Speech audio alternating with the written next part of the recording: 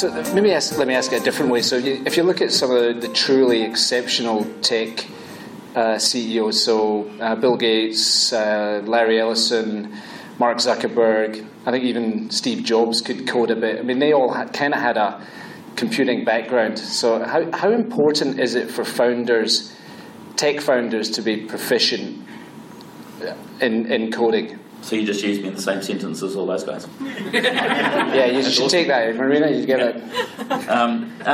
So I remember I saw Bill Gates speak, and Chris and Trina probably heard him speak much more times than me, but I remember being at this conference and Bill Gates was speaking, and somebody asked him about this low-level compiler issue, and he just went and talked about that. And then the next question was about the Asian economic crisis, which was a big deal at the time, and he went and dealt with that.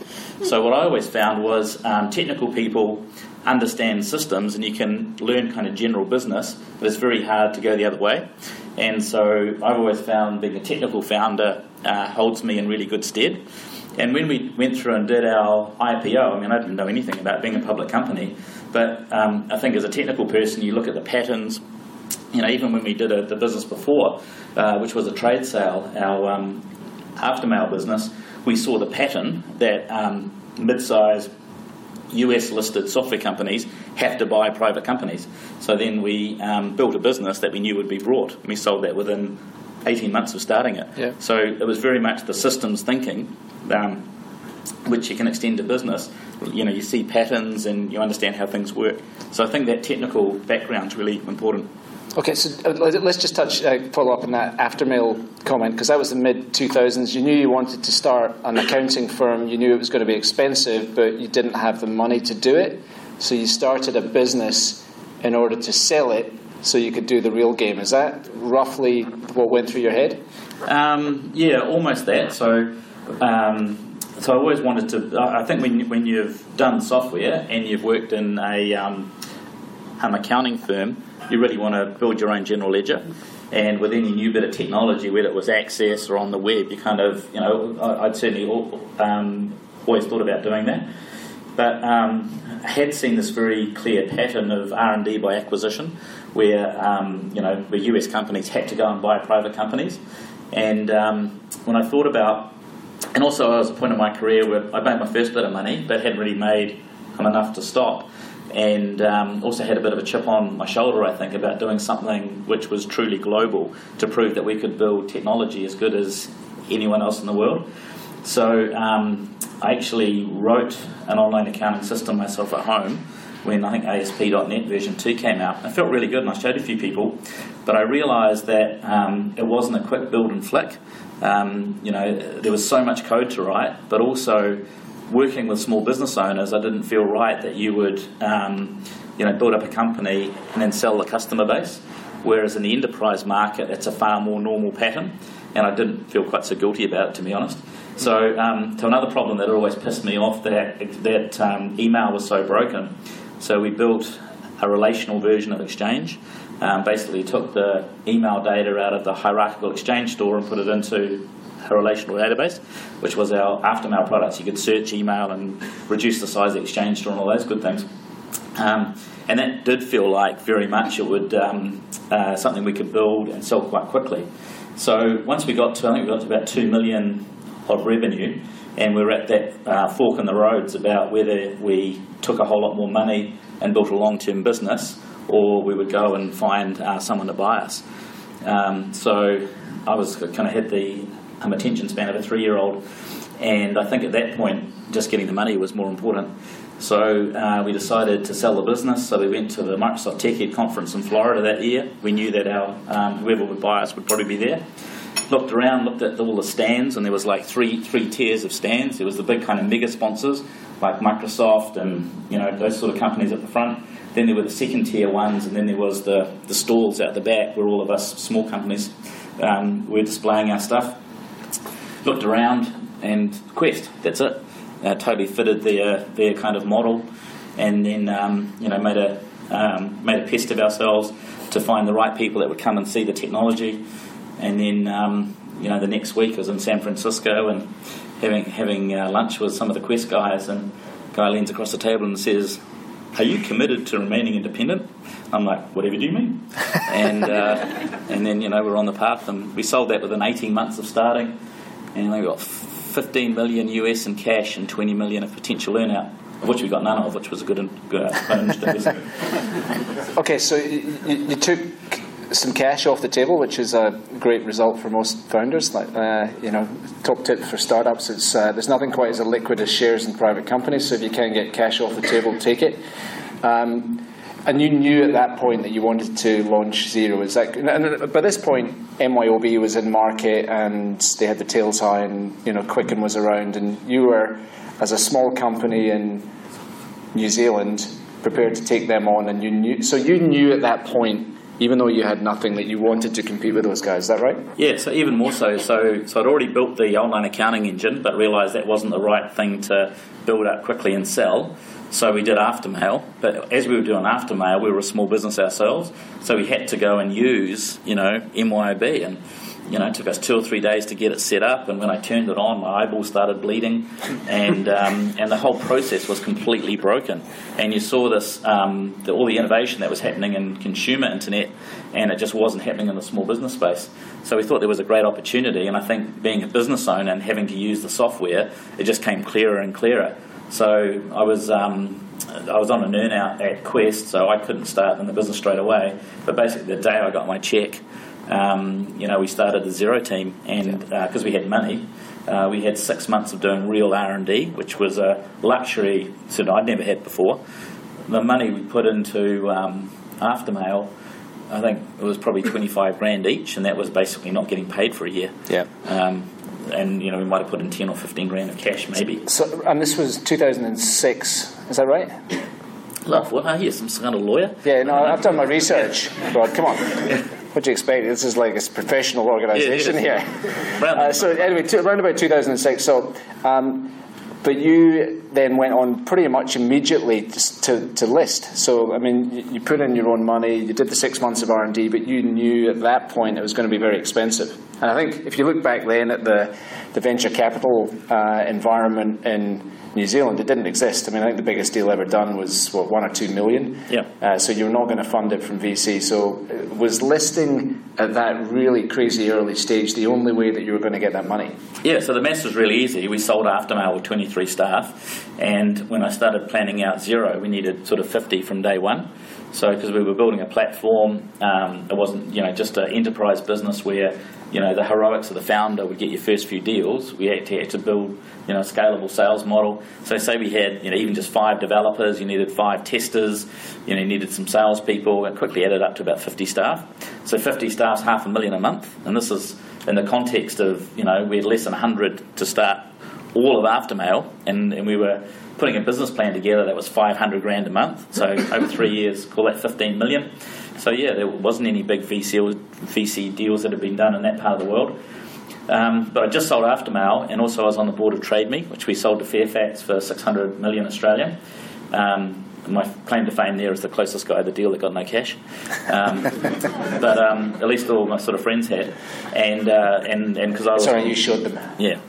Anyway, so the whole thing was I was in competition with Sam Morgan. He was about 10 years younger than me, and I was like, he can't win, he's too young. So I had to go again.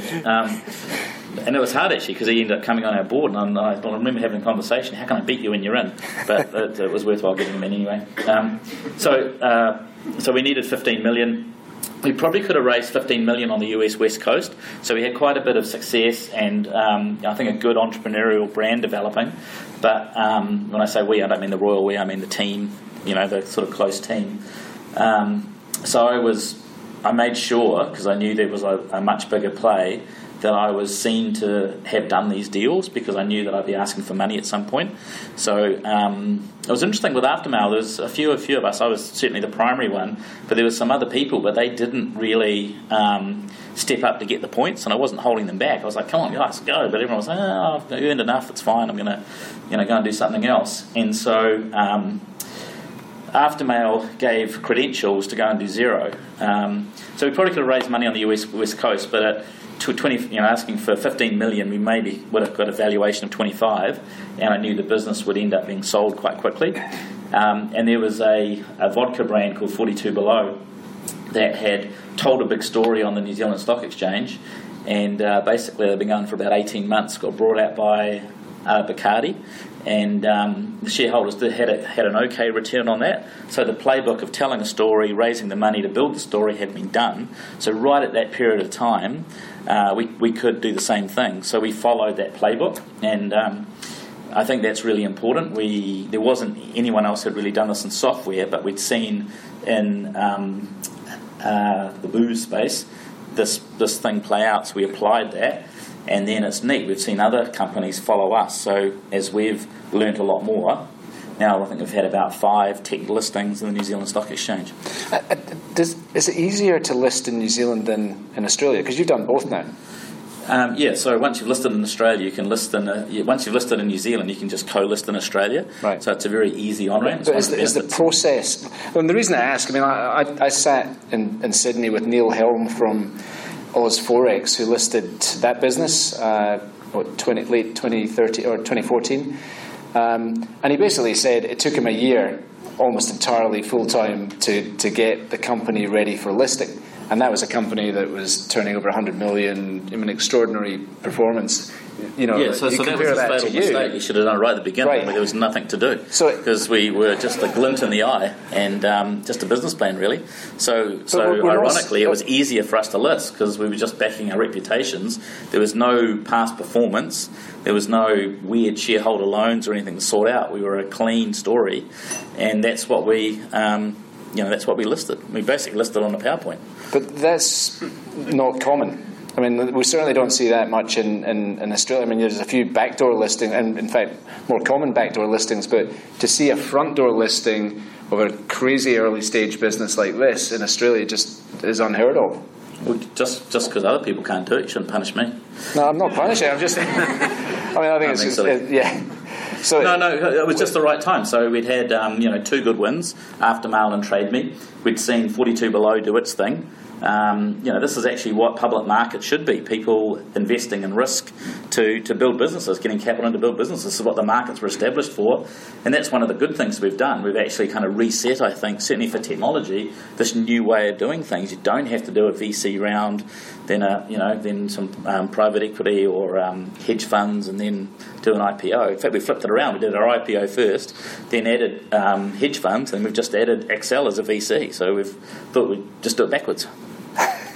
Why has that not happened since? Are you so unique that no one else has been able to do it, or what? I think we may be, because we're old.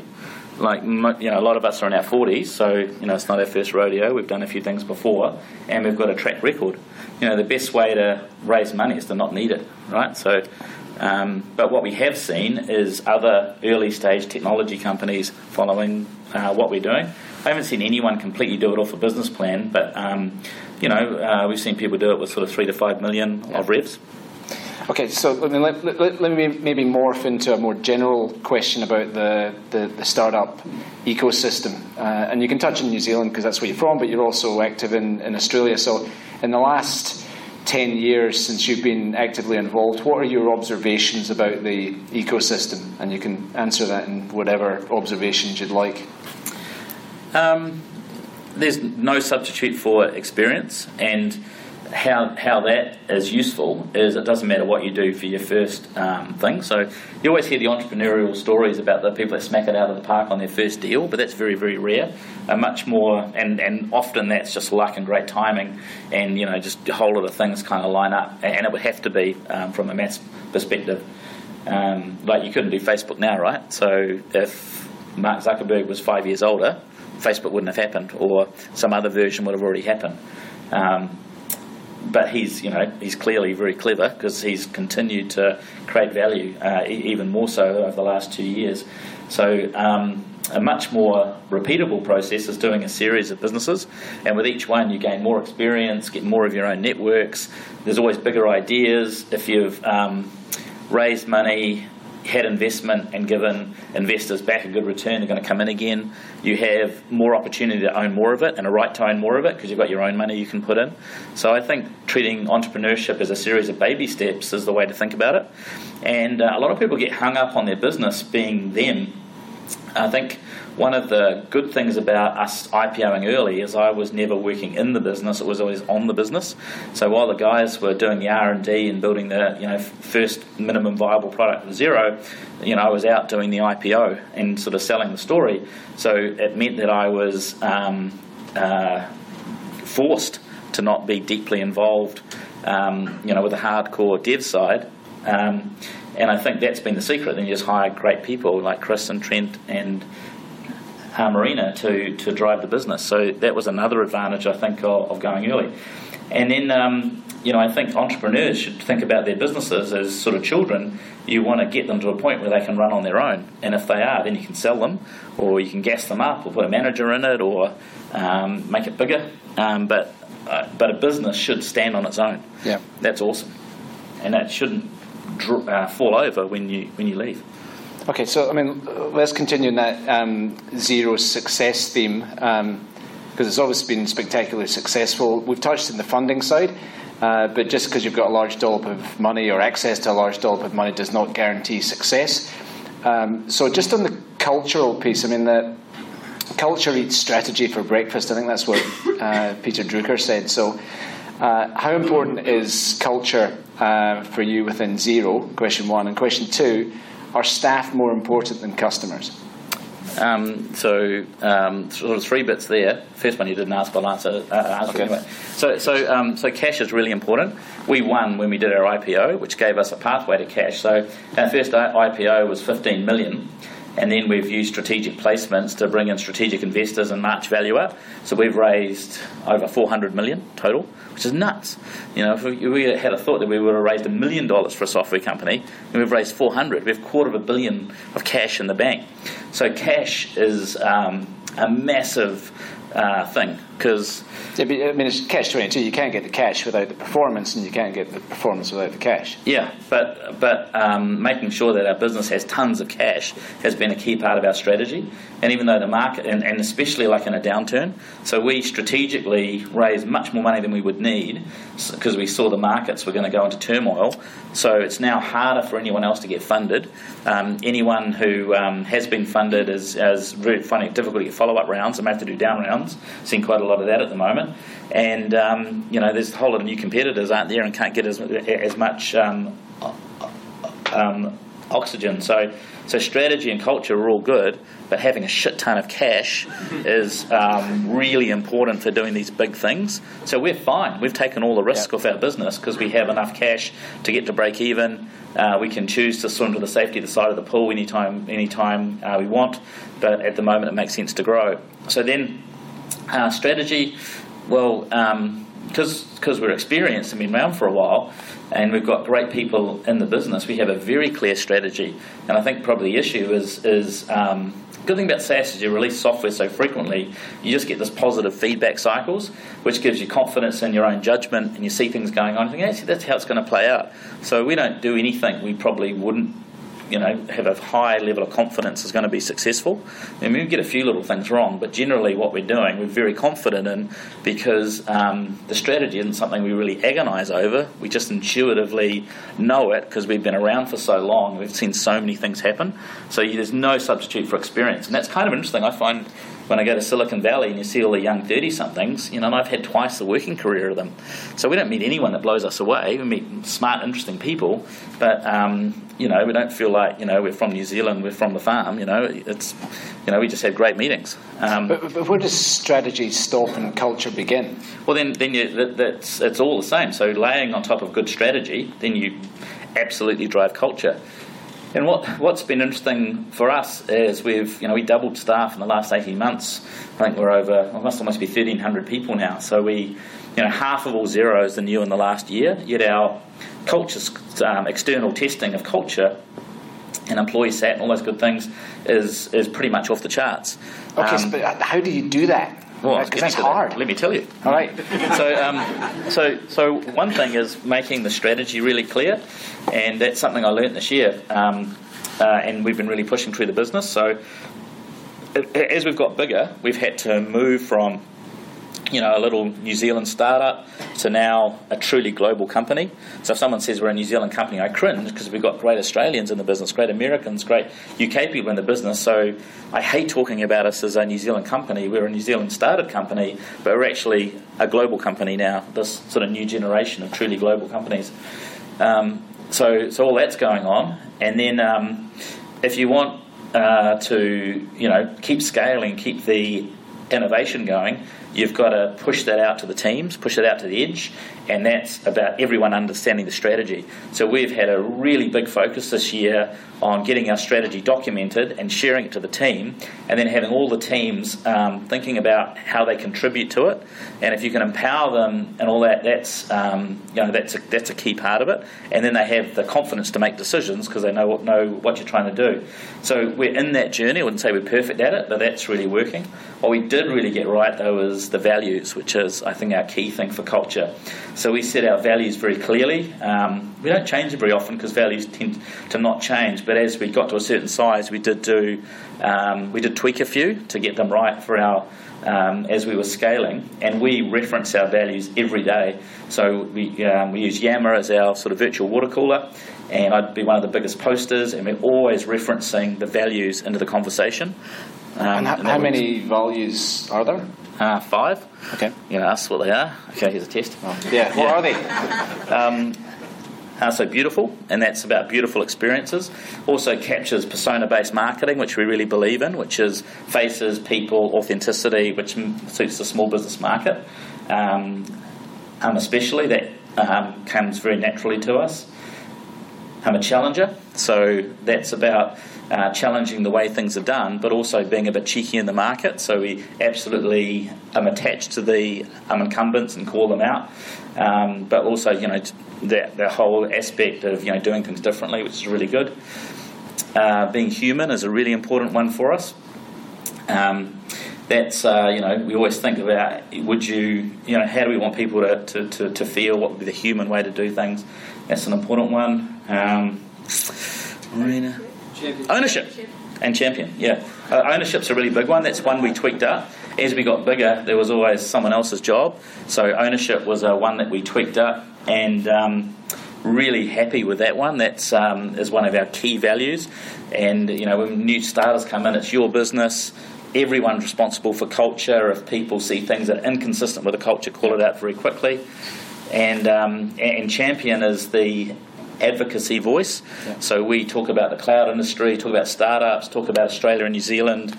We are champions of small business, and those have served us well. Okay, so the last question I had on that little topic was, are staff more important than customers? Yes. Is there a balance? Is it like 60-40 or 70-30? Or?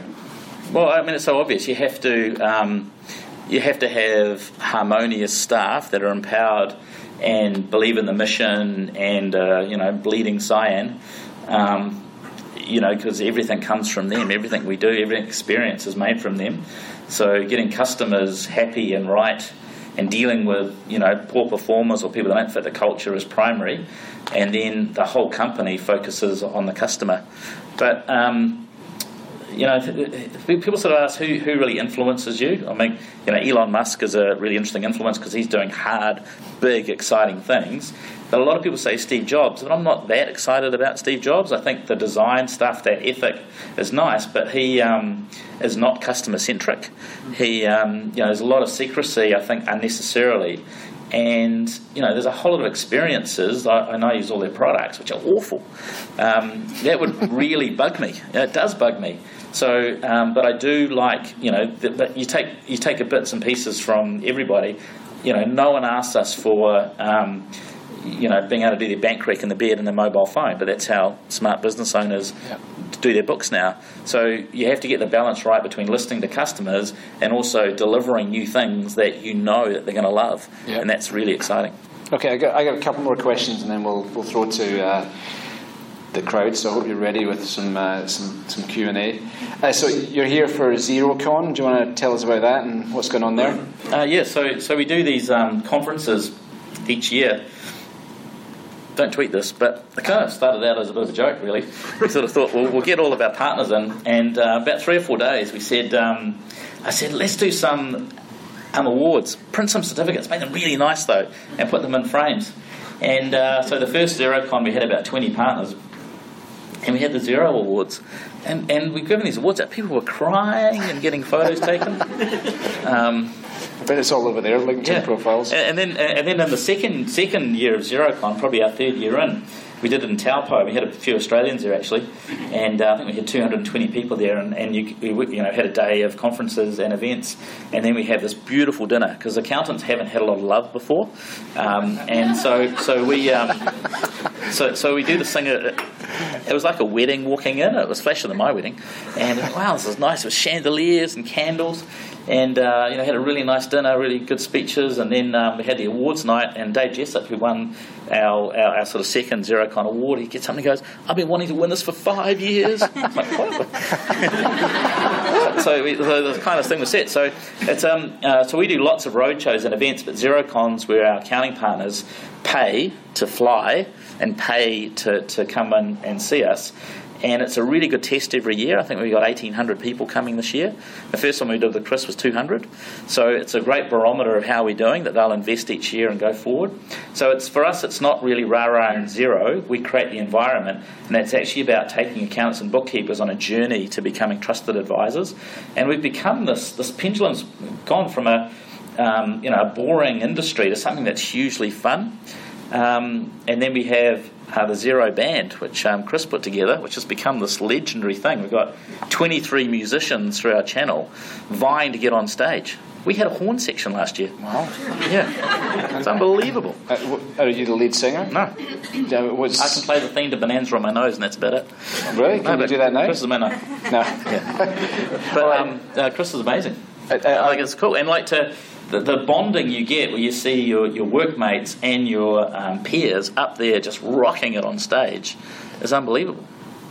Does it help if they have some beer? Yeah, everyone says a lot of beer. Yeah, right, good. I mean, last year we had dodgems. I don't know what we're having this year. I'm too scared to look.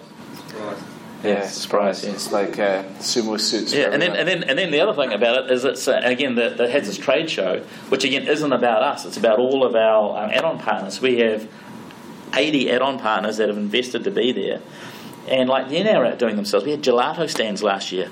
Yeah. We've got mascots. Great. The mascots fight with each other. Play fighting. Well, I don't know what they were doing. There was a lot of I look forward to seeing the tweets and that. All right, let's throw to the crowd for some questions. Have we got some mics? Yeah. All right, so we'll probably. Anyone here called Mike? Yeah, one over here. Philip. Is it Philip or Philip? Oh, hang on. Oh no. So we've got two right. You've got to make sure you push the button, Jodie, until it's green. Yeah, push the button. Yeah, there we go. Ta-da. Hi, Philip from Blue Dot. Just wanted to get your opinion on employee option pools in the Australian and New Zealand environment, and does Xero use them to motivate staff and promote that feeling of buying for the future of the company? Yeah, so we've done that from day one. It was a very natural thing to do. The first thing we did actually is we gave no free shares. So when we started the company, we got everyone to put money in. So all of the founding staff put money in right at the very beginning. And then as we got a bit bigger, and once we did our IPO, so there was no free shares before the IPO. Everyone put their money in, which was great buy-in. Can't believe we got away with that. But it was a really good thing to do. It was a good discipline to get in. So it's like, pony up. And as the founder, that's quite an interesting thing because you can. It actually creates holder value, creates holder shareholders as well, which is good. And then we've done an employee share ownership plan from day one. We want everyone to be a shareholder. And then as you get into the US, though, there's RSUs and all this really complicated stuff. What we did, the original one was like a loan, where we, for all the tax reasons, it gets structured as a loan and all that sort of stuff, and pay a bonus, pay off the loan. It's getting much harder now with the US with RSUs and options. So it's a continuous source of pain getting all that comp, but in theory everyone gets shares. Hopefully there's an accounting package that simplifies it. There's an option for someone to do that. In the middle over here, this young man. We can see that here. Rob, thanks for that. Look, as someone who used Mile, then I think Reckon, and now Xero, and I had to force our bookkeeper to take on Xero, and when she did it, suddenly she didn't have as much to do. And it's been quite a journey for her, I think, as she's learned that she can be more than just someone who does a whole lot of manual accounting. And so that started me thinking, how important, from your perspective, is the technology versus the business model? Because how did you scale? You couldn't have scaled without bringing your partners along with you. Yeah, so a whole lot of good stuff there. So, first of all, thank you. And it's really interesting how people are so conservative. They get worried about if they're doing low-value work, that might go away. So we do a lot of education about this new, better world and do a lot of coaching. In fact, that's what XeroCon's all about, is helping our bookies and accountants transform their practices. Because, what we say is, look, if we don't disrupt compliance, someone else will. And what we want to do is actually give you the tools, because if you help small businesses, then they're gonna, that's how we deal with youth employment. That's how, it's how we get better schools and hospitals at scale, is making small businesses better. It's the only sector at scale that can actually change the game, and it's accountants and bookkeepers that do it. So we invest in tools that make their life better, trying to get rid of compliance so they can actually add value. One thing that, actually Trent and I were doing a bookkeeper session at last year's XeroCon in Sydney, and we kind of shoot from the hip a little bit, so we winged this idea. We did a survey, and the average income from a bookkeeper was 50 grand. So I was on stage and I said, we should double that. That'd be really easy. So we actually hatched this plan. We hired a head of bookkeeping out of our community, and we just ran a program called Grow Your Practice, which was a webinar series. And on the wrap-up, I think we had 200 people on the call last week. And the average across everybody, income that we increased was 37% already. And I said, we're not going to stop until we get to 100%. Some people 400%. Some stories were like people in their 50s that had been displaced, didn't have a career, have started their own business in Xero bookkeepers and turning over 200 grand already. So that whole journey of the people side and giving them the tools to build their businesses is what we're all about. And the other kind of important thing hidden there is accounting is really the only small business app with a natural channel. So you can have these great ideas, but you can't afford to go and sell each one. So when you think about doing a startup, there's a few things. I think in the Xero add-on ecosystem, we've got 500,000 customers and 20,000 accountants. There's already a channel there that you can build an application on and not have to do a whole lot of sales and marketing. You can be very smart selling to our base. So I think finding large ecosystems that you can add on to takes a whole lot of cost out of your business. But I also think if you're really interested in the cloud and SaaS, the enterprise market, like I did with Aftermail, has interesting characteristics because you get more lumpier upfront revenue, but you can actually, the heroics of the founder will help get to your first couple of million in sales. So again, that's quite a nice place to start if you're a software entrepreneur. Doing small business is really expensive. Okay, thanks for the question. Yeah, behind the hipster. G'day, Rod. Luke Swanman from B2 Cloud. You talked a bit about your previous experience before Xero with a couple of businesses you'd started and exited from. Can you talk more about your personal journey of going from startup CEO of Xero and progressing through to global growth-focused CEO on a much larger scale than what you'd previously been through, and what that personal journey was for you to educate yourself to take a business globally and scale it? Sure. So it's like no one's more surprised that I'm still the guy at the front. When the longest business I'd done was 4 years, and we're 8 years in, so no one thought I'd have the attention span. And also because you've sold a few businesses, everyone think, you're going to build this up and sell it. Well, once you've actually hit some of those goals, you actually want to do something which is purposeful, and you want to be on. We've brought 4 companies. That's really cool. And I think it goes back to what I said before. Because I was doing the IPO. right from the beginning, I was in the business, I was there every day, but I was focused on that while others were just getting on with it.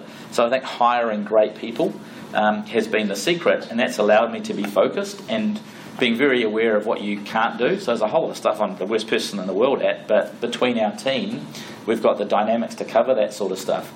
So it allows me to kind of wave my arms around and do those sort of things. So I spend I actually don't come to Australia much because Chris is doing a great job.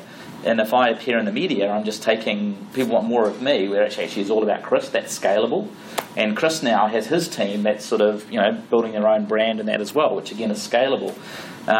Doing drive-by shootings around the world gets really tiring really quickly, and it doesn't scale. And that's an actual issue with doing a US business because it's so founder-centric. And this is, I think, when you're building business out of the US, you have to think much more sort of global and building scale. What I spend a lot of my time doing is the big picture strategy and just urgency, trying to ensure we don't engineer nimbleness out of the business. But the people running the business are far more capable of actually operating that growth phase. So my job is to make sure we've got plenty of money and resources. And if I just see dumb things, I kind of call them out. But I don't really do any kind of operating stuff. Just an extension to that, Rob. I mean, we haven't really touched on this, but you said it when we chatted earlier. You said you ain't seen nothing yet. So where is Xero in 5 years? Well, somebody must create the Facebook-sized company in the small business space. The biggest market in the world is all consumers. No one likes paying for anything, and we've seen $100 billion companies in that off advertising. So small businesses do pay for things, and there's hundreds of millions of them. So we think there's a $100 billion company in here somewhere. No one else has raised any real money. The incumbents we're accelerating past, so might as well be us.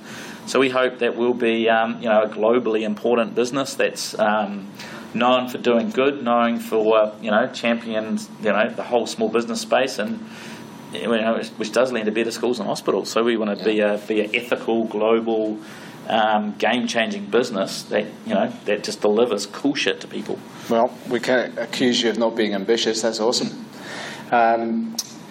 Any other questions? Yeah, in the middle here we got this dude.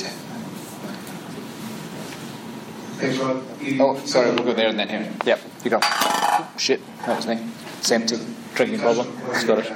Building a massive global presence, and we're seeing now an increased number of unicorns and some very significant market valuations coming in from all sorts of businesses. You guys have been a beneficiary of a very significant share price as well. Do you think there's a resetting of expectations around fundamental valuations? And are we seeing effectively a new benchmark for what you think is reasonable valuations of tech funds compared to traditional valuations on the back of EBITDA? Yeah. So we've been doing this for 8 years now, so share price doesn't matter. We're at like $17, $18 at the moment. We've been $45. Unicorns are easy now in Australia because the exchange rate's gone down. That's good. Someone said that to us today in the marina. It doesn't matter. Like, what matters is when you the weird thing about being a public company. I mean, we have everything we've said we've done. We haven't really stuffed up too much. In fact, if any little thing goes wrong, people blow it out because it generates column inches because we've done so well. So if you go and look at the Google history of us, that's a disaster. But we just keep delivering. We did 80% growth rate last year, past US $100 million annualized revenue, all that good stuff. And it really doesn't matter when you go and take money. So we've used the ability to do a private placement. Lisa, about time.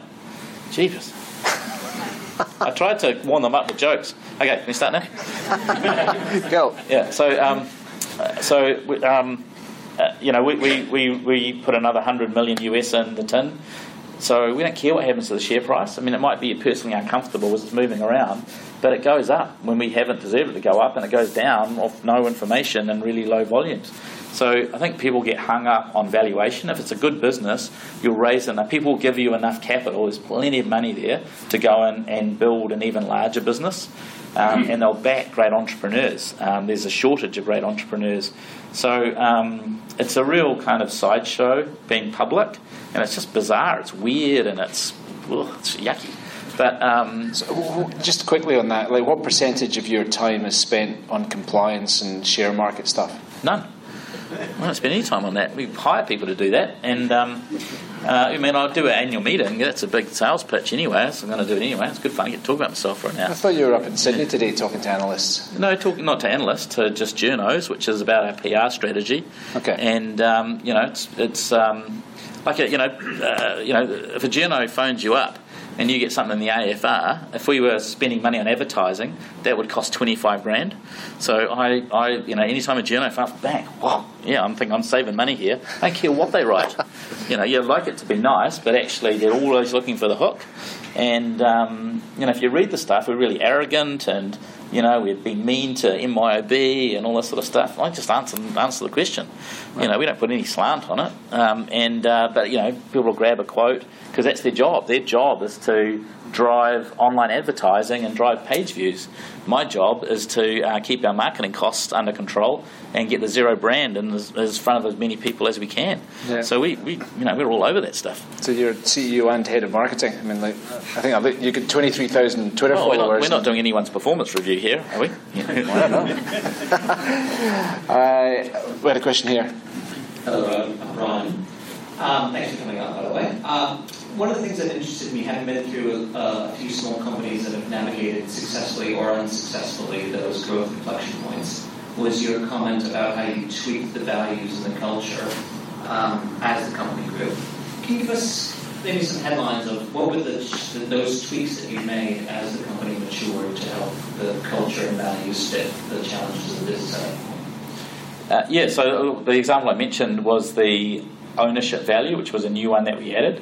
So that was about taking ownership. And we did a developers conference in Wellington. We flew most of our developers around the world, and it was like 300 people in the room. It's like bigger than most industry conferences. It's like, holy shit, he paid for this. But the first thing was about the ownership value. That was an unconference, so the staff themselves created the agenda for the conference, and the first thing was about ownership, because ownership isn't just something that I want to happen, it's something everyone in the business wants to happen. So by making that a key value, I was so proud that internally it was something that everyone takes seriously. And I think that's one of the keys as you scale. I mean, you don't have to worry about the stuff when you've got 20 people because you can see what's going on. But as you get bigger, you want to empower people smarter than yourselves to do cool stuff. And that requires, clear ownership. So what I've got to do is make sure that that we fly a kite of our strategy, because I'm not saying I'm smarter than anyone else. I'm saying this is what we think we're doing. And then smart people go, actually, yeah, that's sort of right, but actually, have you thought about this? Oh, actually, no, I haven't. So we have this open dialogue. So I think, we have a culture where, hopefully it's more so now, this is the hard thing, as you get a bit of profile, is that staff, they don't, they're nervous about speaking up. So we're like, talk. And, whenever new people come up, it's like, tell us what you're doing in Yammer and ask questions and do those things. So creating that environment where people can call out stuff. And our culture goes like this. Like we probably 18 months ago, we had some really negative stuff that we had to go and deal with. Often it may just be a few people that are, when you're growing so quickly, people who were great last year may not be so great this year. And so that's a really hard thing. Yeah. Jodie, how are we doing in time? 5 minutes, right? We've got time for a couple more questions. There's a couple back in the middle here. So why don't we take this young man here and then... in fact, let's go with the woman, the lady first. I don't want to say girl, I'll get in trouble. Thank you. Thank you for sharing the story. And I wonder, because the way we are doing business is changing quite quickly, and so what I'm expecting in 3 or 5 years, and what kind of, for a small business runner or using Xerox or as a bookkeeper, what kind of changes you were seeing in 3 or 5 years, or what kind of product changes? Yeah, that's a great question. So I think one of the mega trends I'm seeing is absolute globalization. That's super important for people not in the US because it's not as clear. So like we've seen how Uber's transformed taxi industry, right? Everywhere. Hong Kong, Wellington last night, Sydney today, Melbourne today. Been in, 4 in a week, 7 days. It's not in Glasgow yet. Really? Yeah. Probably because you guys had throw bricks at them or something. Nation of hooligans. Yeah. So there's that, and then we've seen, I don't know what it's like here, but Netflix like everyone in New Zealand's got US Netflix, so we've completely bypassed Sky. So that's global TV. WhatsApp and Viber, global telco. We just signed up KPMG in Singapore, BDO South Africa. We haven't even been there. So we're seeing these globalisation of platforms, which is awesome because suddenly the playing field for a business originated anywhere is huge. So you have to be thinking global. It's really interesting, like MYB, because their motivations are they want to get their money out. The investors want to get their money out. So they're telling the story of hey, no, we're focused on New Zealand and Australia, and that's all. It's like, that's crazy stuff. The partnerships we'll announce at XeroCon are global partners that only are working with us in Australia because we've got more customers here than anyone else, but these are global partnerships. You don't have time to do regional ones. So globalisation is an absolute trend, and what an awesome opportunity for us that aren't, that are in this sort of edge of the Pacific. From a technology point of view, I think we're in the first generation of the cloud. So the first bit was getting all the data. So this is freaking nuts, we processed $300 billion of transactions last year. 300 billion. We saw of New Zealand, we got 25% of all businesses. A quarter of all businesses are on Xero. We saw 60 billion of our 210 billion of GDP. So the data we have has never existed before. So with all that data, why is anyone even doing a bank reconciliation? We know how you coded that stuff last month. It's probably the same. We can even crowdsource amongst all of the customers. We know all the merchants. So I think machine learning, and not super complicated, that'll come, but basic machine learning, now that you've got data in the cloud and the ability to crowdsource patterns amongst that large base, we're going to see this massive increase in automation. So first generation was getting data out of the desktop, still doing nice applications with mobiles, but you're kind of still doing all the work. When the servers start doing it for you, so we're now moving our applications from things that happen when a browser window opens and you click a button to as soon as we get a bank feed, let's start processing that bank feed now because we know how you're going to code it. So I think machine learning, making that mainstream is going to be huge over the next 2 to 3 years. So our view is in 5 years, you don't do accounting, you open up your iPad or eyeglass, whatever it is, whatever the form factor of the day is, and you'll just be told what happened overnight. Okay, last question. All right. Guy in the middle. Oh, yeah, you got the microphone. I couldn't see that. Good job. Thanks for having me, Melbourne. Xero's sales and marketing spend is by some accounts 5 times better than traditional SaaS companies. And by looking at some of your financials, it seems that your sales channel partners in the accountancies and the bookkeepers are partly due to causes. Could we talk about the origin of this sales and go-to-market strategy, how it was developed, and the importance of distribution in your success? Yes, that's an awesome question. Everyone's sitting comfortably for a few hours. So like I said before, it's between you and the bar. Yeah, small business is the only. When you think about small business, only accounting has a natural channel. So, Salesforce really hasn't sold much into small business because you can't go and sell everyone, you can't afford to. So most people going into the small business market say they're going for small and medium businesses and then end up drifting up market because if you're going to go to all the effort of selling a $100,000 deal, you might as well sell a $1 million deal. So I think we worked out quite quickly that if we could build accountant tools and each accountant has 300 customers, we could actually afford to go and spend time with them. So we actually run an enterprise sales model to get accountants on board, and then it's expensive at the beginning, the first 20, 50 customers. We have a partnering program which pulls them through, they get better benefits, we give them more stuff, and then there was a nice technology disruption where the incumbents were double dipping. They were selling software to small businesses and also selling software to accountants. Once you get them all on the cloud, we started building the accountant side tools. So we could say, we could charge you $300 for your practice management software, or give us 20 customers and it's free. It's free! But we end up getting more money. We get $1,000. So the dynamics of having accountants and bookkeepers meant that we've had this channel, and that's allowed us to get really low cost of acquisition. So it sort of pops around a bit. Best practice is cost of acquisition of being less than 12 months of revenue. We're in Australia, you guys are 7 months sometime? 7.0. Treat those numbers. probably wrong. You just said it with a deep voice, so it sounded right. That's what I do. Yeah, so that's best in class. In fact, you'd even say, spend more. I didn't say that. But, up to like a year, you could ask, some people would say, actually, you guys should be spending more on acquisition. And the interesting thing about SaaS is you have to take the accounting charge of all of your sales and marketing that's expensed in the first year, though our lifetime value is like 7 years. So they're great models. So if you've got, we added, I can't remember what we spent last year, maybe 200 million, but we added, we're up to now 800 million of future margin off those customers. So if you've got the cash, you're going to keep investing and building customers. Is a customer the end user, like the small business owner, or yes. an accountant as a referral? Well, they're both, but the accountant's a referral source, and they're sort of a customer. We call them partners, but it's the end customers we count. So both the accountant and us are working on the end customer. Okay, well, I think we have come to the end of the night, so let's give Rod a massive round of applause. Thank you.